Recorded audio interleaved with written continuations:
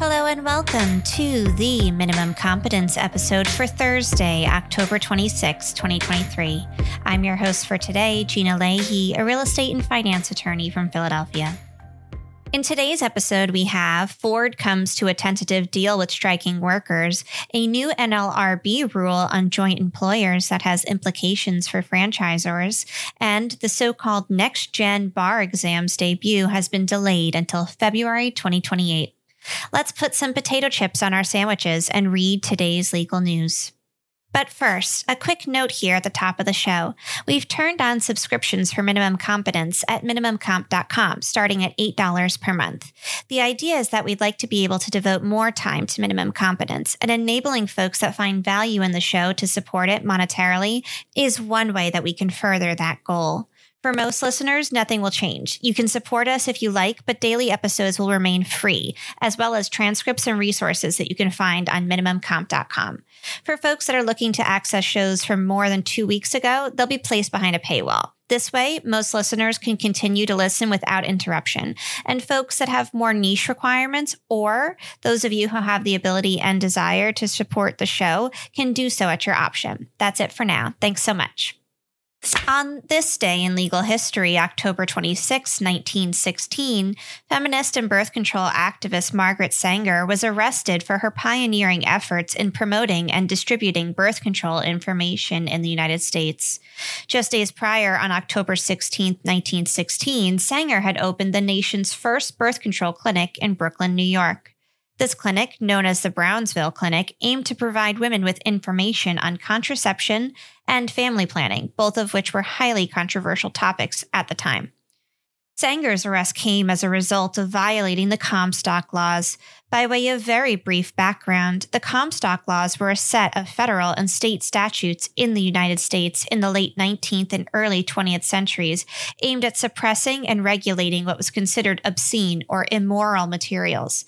They were named after Anthony Comstock, a social reformer and secretary of the New York Society for the Suppression of Vice, who lobbied for stricter regulations on materials he deemed indecent.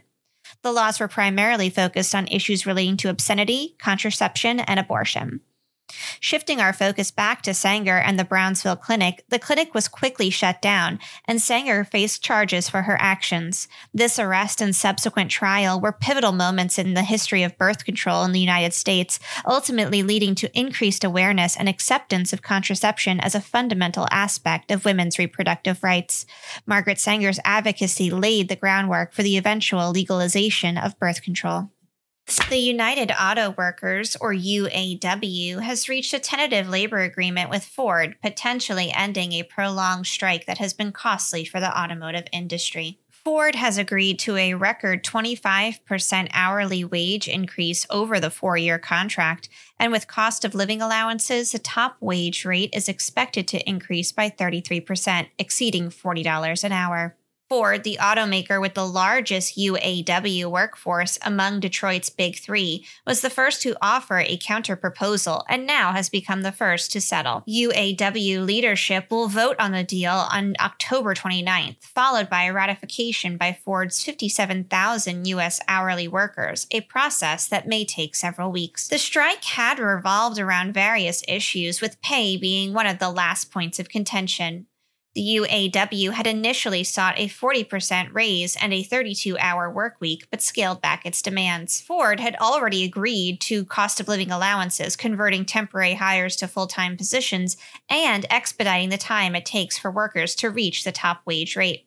Details about wages and benefits at battery plants were not included in the initial announcement, so it remains unclear if the agreement covers Ford's 4 battery plants currently under construction. The strike, which began on September 15th, grew to involve more than 45,000 workers at 8 assembly plants and 38 parts distribution facilities. General Motors and Stellantis will meet with the UAW with hopes that they will agree to similar terms. The UAW urged Ford workers to return to work during the ratification process to keep pressure on the other 2 automakers. GM and Stellantis have expressed their commitment to reaching agreements as soon as possible.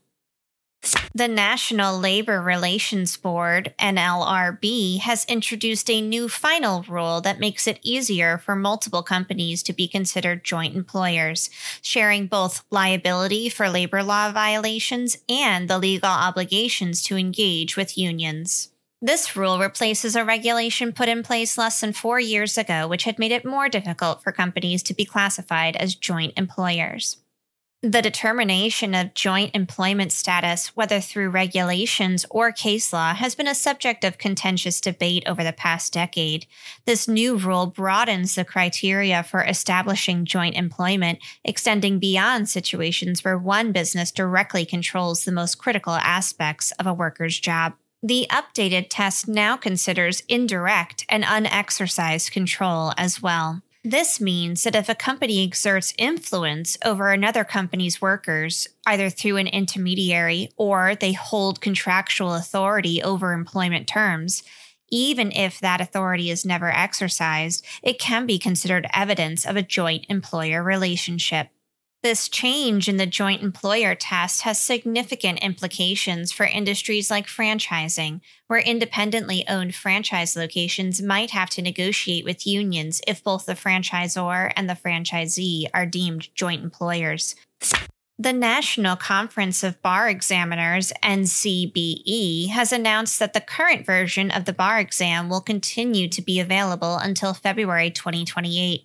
Extending beyond the previously planned retirement date of July 2027. In addition to the existing uniform bar exam, the NCBE will introduce a new next-gen bar exam in July 2026. During the 2-year overlap, states will have the option to choose between the two exams before the uniform exam is phased out, leaving the next-gen version as the sole option. The decision for which bar exam to use will be made by individual state courts, bar associations, or law examiners. The extension was prompted by feedback from some courts, which expressed the need for more time to transition to the new exam and to provide law schools with ample notice regarding which tests their graduates would take. The next-gen bar exam is designed to emphasize legal skills and reduce reliance on memorizing laws. As of now, no jurisdiction has committed to using the next-gen exam upon its debut in July 2026. Thank you so much for listening to Minimum Competence, your daily news podcast for lawyers. If you're looking for more than minimum competence, links to further reading on all of the topics touched on today are in the show notes. If you have any questions or story suggestions, find us on Mastodon on the esq.social instance. I'm at Gina and my co-host Andrew is at Andrew. The views, thoughts, and opinions expressed in this podcast are those of the host and do not represent those of any organization we may be affiliated with. Nothing here should be construed as legal advice because it isn't. Reviews go a long way towards helping new listeners to find our show. If you have a moment and can leave a rating or review on your podcast player, we'd appreciate it. And if you know someone that might be interested in a story we cover, consider sending them the episode. Minimum Competence is available at minimumcomp.com and wherever you get your finely crafted podcast. If you haven't checked out the website in a while, give it a look. There are complete transcripts and resources for each episode and its corresponding segments, as well as an opportunity to receive new episodes in email newsletter form.